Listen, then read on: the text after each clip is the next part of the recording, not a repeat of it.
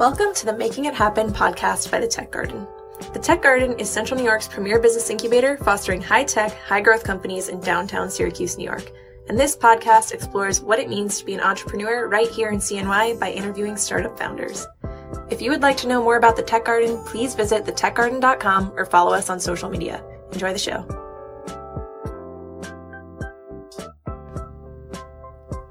Hi, I'm your host, Mia Tomasello, and in this episode, I sit down with Adam Fine, co-founder of Dropcopter. Dropcopter is a company based here at the Tech Garden that was founded in the mid-2010s in California and incubated here in Syracuse through the Genius New York Accelerator. For those of you who don't know, Genius New York is the world's largest business accelerator competition for unmanned systems, IoT, and big data companies. Dropcopter is a leader in automated pollination of orchard crops via drones. They help growers improve farming efficiency and drive healthy crop yield growth while providing a cost-effective solution to the bee decline and colony collapse disorder. Before we start, we think you should know it was not easy for Adam to relocate from California to Syracuse. Adam is a paraplegic and uses a motorized chair to navigate the world. In this episode, you may be able to hear the hums and buzzes of his chair. Dropcopter has experienced some incredible success these past few years, almost reaching $1 million in awarded investments from competitions like Genius New York. They have also received some major press, including their feature in the BBC Follow the Food documentary and PBS NewsHour. All right, without further ado, let's get into how he made it happen. At what point were you in California and thought, drones, bees, made the connection, and when did this idea kind of come to life? I have to back up quite a bit to think about the frame of mind when I was starting Dropcopter. It wasn't actually bees. That came later with the introduction of my business partner and our CEO, Matt Kobal. In 2013, I started reading any document I could find on drone technology. I saw this kind of trend of hobbyists starting to do really interesting things with drones on YouTube and on forums. And as I started watching these videos, I kind of changed my perspective about this is a cool toy to some different perspective, which was there's a lot of utility here. I saw there's a famous video that's probably got millions of views where they use a drone to pick up another drone that's been trapped on the top of a building. And that was kind of the first neuron that fired there that said, oh, this is really something, you can do things with this. And I had kind of a crazy idea to do delivery for food and beverage on golf courses. So I went about buying the craziest, biggest drone I could find locally in San Francisco and hired a team of engineers. And we set about creating a drop system that was inspired by the Curiosity Mars lander, where it comes into atmosphere, it drops a line with a package on the end of it, and then releases it with enough time where it won't destroy itself once it hits the ground, but still you're not wasting too much time in flight. That failed terribly. We couldn't find a single golf course that wanted a big, noisy, loud drone overhead. The idea of dropping packages was really unsavory to the FAA, and they ended up banning it anyway. Oh, wow, okay. Yeah. So from that point, I didn't really know what was going to happen. And it was right at that time through our motorcycling forum that Matt and I were both on that Matt and I agreed to meet up. He invited me to a food conference in Moscone Center in San Francisco where he basically toured the whole conference with me tasting different hams, cheeses, and olives because he was an olive grower. And I would point out different things that were really good that I knew about because I was previously in fine dining as a cook. And together we just ended up talking about what we both had done. And he was very entrepreneurial and said, I've always wanted to do, interesting things with agriculture. And I was talking about the drone startup.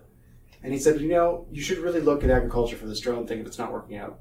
Mm-hmm. And about 2 weeks later, his wife Ann called me and said, hey, do you want to come up to the orchard? Bring the drone, let's try and figure something out for pollination. And Matt said, yeah, all the growers I talk to have a really hard time pollinating their crops every year. It's really expensive. And they're doing some wacky stuff with ATVs and leaf blowers, blowing pollen up in the trees. I think we can do something better with a drone. I said, great, I'm in. And so we came up, and about half a year later, we had a prototype. And ended up pollinating the first almond orchard with drones in the world. I actually think that was the first pollination of anything with a drone in the world. At the time, I guess, there had been a lot in the news about bee decline. So was that a major factor in that, or where did that fit for you? Certainly, that narrative has always really helped to keep us relevant. But early on, it was very difficult in San Francisco to get in front of people with anything drone related. Mm-hmm. It's a hot topic, but that doesn't really make it a easy conversation to have with an investor. They want to see a lot more than that. Mm-hmm. And at that point, we were two guys in a shed, essentially, making something on the bottom of a drone. Mm-hmm. And while there was amazing opportunity for our company, we just weren't there yet. And the scene in California and San Francisco was very competitive. I mean, we're swimming in a huge ocean in that environment. It was just very difficult to get people's attention. Mm-hmm. But applying to Genius New York probably was the point that took us from the two guys in the shed to actually having some success and traction. So we're really grateful to be here for that. Yeah. When did it stick for you? When was the first moment you were like, this is really something? Was it after that first pollination? That was a big milestone, but I think the first time it flew automated, where there was no one on the controls at all, like that was a big aha moment where it was just really vindication that we were doing something that had real potential to affect agriculture as a whole globally. Mm-hmm. We had that idea, but we really saw it happen, and that was great for us. I think that was 2018 after the Genius program allowed us to purchase and fly 6 drones that season. Uh-huh. And what has the feedback been from farmers? So very positive. We have different markets: almonds, cherries, apples. We've done a little bit into pears, and we're looking at date palms and seed crops. But that's a new project. We have to do those. We haven't done those yet. For almonds, we're seeing an increase of about 10% in the amount of nuts that grow on the tree, which is great. Mm-hmm. For cherries, we've seen 25 to 60% increase. And for apples, we're seeing an increase in the size and the color and the consistency of both size and color. So very positive. Mm-hmm. So let's roll back to Genius New York. You were in California. How did you find out about Genius? You guys are going to kill me. It was a spam email that came in. Oh, but I was like, it looks great. Let's apply. So, yeah, sometimes that's just how things happen. I clicked on it, followed the links, said, here's the application process. I need this, this, and this. Uh-huh. Within about 2 weeks, I had made a pitch. Wasn't all that involved for me to find the data. We needed all those articles, provided so much detail for us that you'd mentioned about the bee decline, the potential markets in California. We just pieced all that together.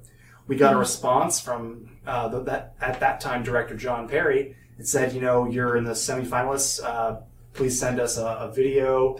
And we had to scramble within 2 weeks to make this video because we had no standard pitch video. We had tons of video we collected, but we never assembled it into a formal pitch video. So I found a videographer. She did a great job. We wrote a script, and we directed this video within about 4 days, edited it up, and submitted it within the 2 week period, and came out really well. We got a call about a month later saying we were semifinalists. I was in the aisles of a grocery store picking up groceries. I didn't really know what to do with. I think I said I was in the hummus and chicken dilemma, and I had to focus to, am I moving to New York on 1 month's time? So that was definitely an experience, but a very good one. Yeah, I think we have that recorded, your phone call. Oh, yeah? I think you do, yeah. I think I heard that. Yeah. Adam Fine speaking. Hey, Adam. I wanted to congratulate you and Dropcopter as being selected as a 2018 Genius New York finalist. Oh, my God. Thank you so much. That's such an honor. I cannot... I'm really almost speechless here. Thank you so much. So in the hummus aisle, was it really at what point were you like, wow, this is real, like I have to relocate and this is becoming something? Oh, right then I knew I was going to be going. I had basically run into some problems at home with stabilizing my life financially, and it should be said that I've got a lot of medical problems that come along with the way I live. And I had terrible problems figuring out what I was going to do with my life in the next couple of years, and all of a sudden all these problems just seemed dumb. I said, okay, well, I can't solve any of these problems, nor should I, because I have a completely different direction and opportunity to move in that seems to solve all of these things. So it was a fantastic day for me. I said, well, screw worrying about this stuff. Let's start moving. And you're in Northern California, which is kind of a tech hub. I was in San Francisco, In San Francisco, yeah, Silicon Valley. What did your family and friends think at the time? Were they like, where's Syracuse, New York? Or do they have some questions? My next door neighbors are, one of them is from Syracuse, and they have family here. So they were absolutely indispensable in getting me here. Wow. They networked me with their family. I met their family, and wonderful people, and they showed me around, helped me out incredibly. One of them actually ended up working for me for a short time, making sure I was able to get where I needed to go and getting me up in the morning. So fantastic help. Additionally, I have another group of friends that were just phenomenal. I should mention Paul and Lisa Anderson and their son Daniel. And Paula, her sister, she flew on the plane with me from San Francisco. Okay, the whole move is its own episode, I think. But we'll try and summarize it. I had to move my accessible wheelchair truck across the country, and the movers promised a certain delivery date and failed. They didn't have a driver. So Paul Anderson, the father, drove the truck, the son, Daniel, drove the truck to Omaha, Nebraska in 1.5 nights with his friend. The father flew into Omaha and they switched, and he drove it the rest of the way to Newark, New Jersey. So in 2 days, my truck got across the country to pick me up at the airport in Newark and drive me to Syracuse on December 31st in the middle of a blizzard. Wow. Yeah. At the same time, the sister Paula was flying with me on the airplane from San Francisco to Newark, making sure I was okay. And then Lisa was already waiting in New Jersey after, I believe, her own flight to help us set up the apartment to make sure I was safe and living in the apartment okay. Wow. Yeah. Some incredible people helped me get there. Yeah.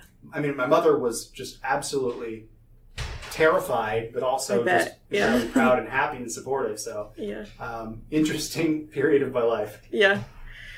So, kind of in keeping with Genius New York, you're part of a business accelerator and kind of work out of a business incubator, the Tech Garden. You're surrounded by entrepreneurs and other startup companies. I'm sure you've gotten a lot of advice, and you're just kind of in this ecosystem. What is the best piece of advice you've been given along the way? Oh, man. God, it's so boring. Rick's like getting us to do mini financial modeling. That's so boring. Mm-hmm. But crucial. I mean, you have to do that kind of stuff. Like getting down into the details of every little aspect of what an operation is going to cost you to do. Mm-hmm. I never really thought that way about it. It was always kind of a get the job done, make it work, damn the odds type attitude. And getting from that kind of swashbuckling rogue attitude of entrepreneurship and startup idea into kind of building a business and making it work and all the wheels and levers and gears that have to turn to properly make a business profitable was a complete switch in the mindset that I had. Coming into the program, I was all about just, this is a cool idea, let's make it work. And then after the program, it was all about, well, cool doesn't cut it. You got to make a business. And that was a big shift for someone like me coming from a completely different industry where it was all about just get it done. Mm-hmm. Yeah. Did you always know you wanted to be an entrepreneur? No, actually, no, not at all. I was initially in fine dining as a cook and a chef. I wanted to do that for most of my life, and I had been doing it for 8 years. I was working in a lot of fine dining kitchens on the West Coast and planned to open a restaurant by the age of 26. And life took a very different turn. I had to kind of reassess what I was going to do. And I knew I needed to do something that was high growth with low learning curve. And that's what drones were at that time in 2012. Like, no one was an expert. You could go start building one yourself and know as much as the next guy. So that's what we did, and we just learned as we went and crashed a lot. But in the process, here we are. It's fantastic. Mm-hmm. So drones kind of had a lot of controversy, I guess, a few years ago, and maybe even still. And bees have somewhat of their own kind of niche controversy. Has the business itself run into some controversy? There's a difficult narrative that we even run into now, where you want to be a force for good. People talk about drones for good, where bees are declining, bees are dying, and we want to help alleviate that problem. At the same time, we're not out there to just replace nature. That's never the goal. I mean, we see ourselves as another tool in the farmer's toolbox they can reach for when there's a problem, if there's not enough bees, or they want to have more control over their pollination. But it's still difficult when you talk to people to clarify that you're not there to put bees out of business. And that's a very difficult message to get across sometimes. Mm-hmm. And you've pollinated local orchards here. How did those first few go? So we did some of our test work out here. Beacon Skiff, and then another orchard up north by the lake. And we saw really positive results. That was actually what I mentioned with the color and size increase. People reference the Beacon Skiff trial a lot, but the results we talk about come from the other study. Once again, we talk about this bee narrative and making sure we're honest about what we're doing. The bees were going nuts at Beacon Skiff, and they did a great job that day. So we don't cite that study because we weren't necessary that day, and we don't try to pretend we are always necessary, but when we are, we're crucial. Mm-hmm. But I should mention that Beacon Skiff was the first time apples were ever pollinated by a drone in the world. So that was what the story was really about for us, was we got it done, like here in New York. Yeah. Fantastic for me and the company. So what's next? What is on the horizon in 2020 for Dropcopter?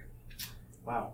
So after Grow New York, we really had to kind of reorganize what our priorities were. So this coming season, we're really focused on the California almond pollination and drilling down on, like I said, the micro modeling, making sure it's profitable as a single offering. And then from there, we'll be doing a lot of research. Something we learned is that all of our customers really value multiple years of research. So we're going to be running efficacy trials on how we do this pollination. We actually hired a great guy, Alex, who's a drone pilot, but also has a background in forestry and tree science. And he's going to be running a lot of the study work with us as well as flying. And he's been indispensable in kind of organizing our priorities with research.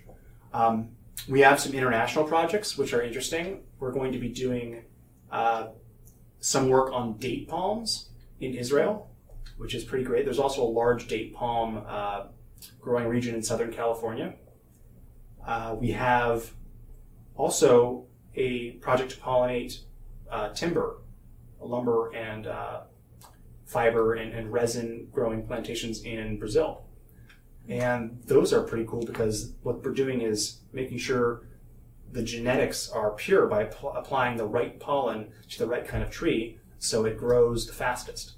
It's all about the genetics of making sure that tree is not pollinated with the wrong pollen and making sure it's pollinated with the right pollen. So that's pretty cool. Wrong and right pollen. Oh, that's a whole different thing to go down a rabbit hole of plant genetics that we're just kind of dipping the toe in the water of prescription pollination, not just precision, but prescription, making sure that you're kind of tailoring your crop with the right genetics. That's pretty cool to me. When was that new for you? Wrong? Did you always know about wrong and right pollen? Or, no. Yeah. We were all just about making more fruit, increasing the amount that grew on the tree. Yeah. But as we kind of talked to more and more growers and more crops, different types of crops, some of them express the need for genetic purity. We saw that increase in color and that increase in size in the fruit of the apples, but we didn't know exactly why it happened. And we want to investigate that more. There's something called metazenia, which is an effect from the genetics of the pollen affecting the flesh of the fruit. And we theorize that that's what's causing it. We're doing more research on that. So depending on which pollen you choose, that could have effects on the type of fruit that grows and the various attributes of that fruit. That's proven in things like seed crops, where you're very carefully making sure that you're taking the right pollen to the right plant so that you have a corn that's resistant to, or a soy that's resistant to bugs or weather, or more tolerant to heat or rain or what have you. Mm-hmm. But that has not really been pioneered with pollination in the specialty crops like fruits and nuts yet. Mm-hmm. Did that make things more complicated for you to learn about those new kind of avenues like wrong and right pollen? Or because at the beginning I assume maybe you thought there's just one kind, and or is that how it was? For me, it's actually one of the most fascinating things about this is that the more you learn about your customer, the more complex and interesting the conversation becomes. Mm-hmm. Every crop or every market wants something slightly different. And learning those pain points or desires is part of the fun for me. I love to read about stuff and research stuff and learn stuff like that. The discovery part and the adventure of that is probably one of the biggest motivators for me. So I really enjoy that. What has been your biggest challenge?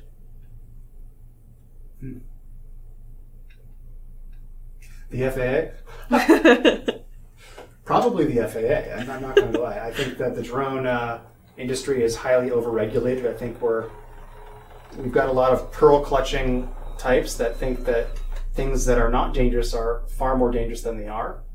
And I think it's stifling innovation and stifling growth in a potentially fantastic industry for the U.S. At this point, I think we've lost the tune. I think we've handed off most of the innovation to other countries. And it's fantastic what's happening here at Central New York, the test site at Griffiths, and what's happening with Genius, because it's kind of one little lighthouse of progress in the drone industry domestically, which is something to be proud of. But at the same time, we should wag a finger at some of our regulators because they're just crushing an entire industry. Mm-hmm. I mean, I said it that they banned deliveries. They also tried to completely stop the pollination of crops from a drone, and we had to go through a lengthy review process and licensing process to do that. I don't know why that's necessary. Pollen is naturally occurring in the air. I mean, trees blow it out of the buds and flowers, and it doesn't matter where it goes. It's not going to harm anybody. It might make someone sneeze occasionally. Mm-hmm. Okay, final question. What is a piece of wisdom you would give to people who have an idea and are ready to take the next step? Are you sure your idea is good enough? Ideas are great. It's the execution that matters, though. Idea only gets you into conversations. You don't get past that conversation if you don't have something that actually works. And that comes out of the execution of how you go about it. It's fun to dream. It's fun to come up with ways you're going to save the world with this technology or that technology. But it's really about how you go about it. Just one warning to people involved in startups, if they're thinking about getting involved in startups or they are in a startup, make sure your narrative is something that is honest with where you want the company to go, also where the company is. It's very easy to get into, a press story will come out and will say things, and press inevitably embellishes your accomplishments or embellishes what you're doing or the reaches of what you're capable of doing. It's very easy to fall in love with that narrative. I think it's incredibly important to stay true to what you're actually doing and what you believe yourself. Because if you start telling someone else's story, you lose the tune on where your company is really going. So don't forget why you got into what you're doing, and don't let other people write your song for you, in other words. Well, thank you for allowing us to talk with you. Thank you. Thanks again for listening to the Making It Happen podcast by the Tech Garden. We'll be back soon with another interview with a different startup company. You can find us on most podcast platforms. Please subscribe to keep in the loop.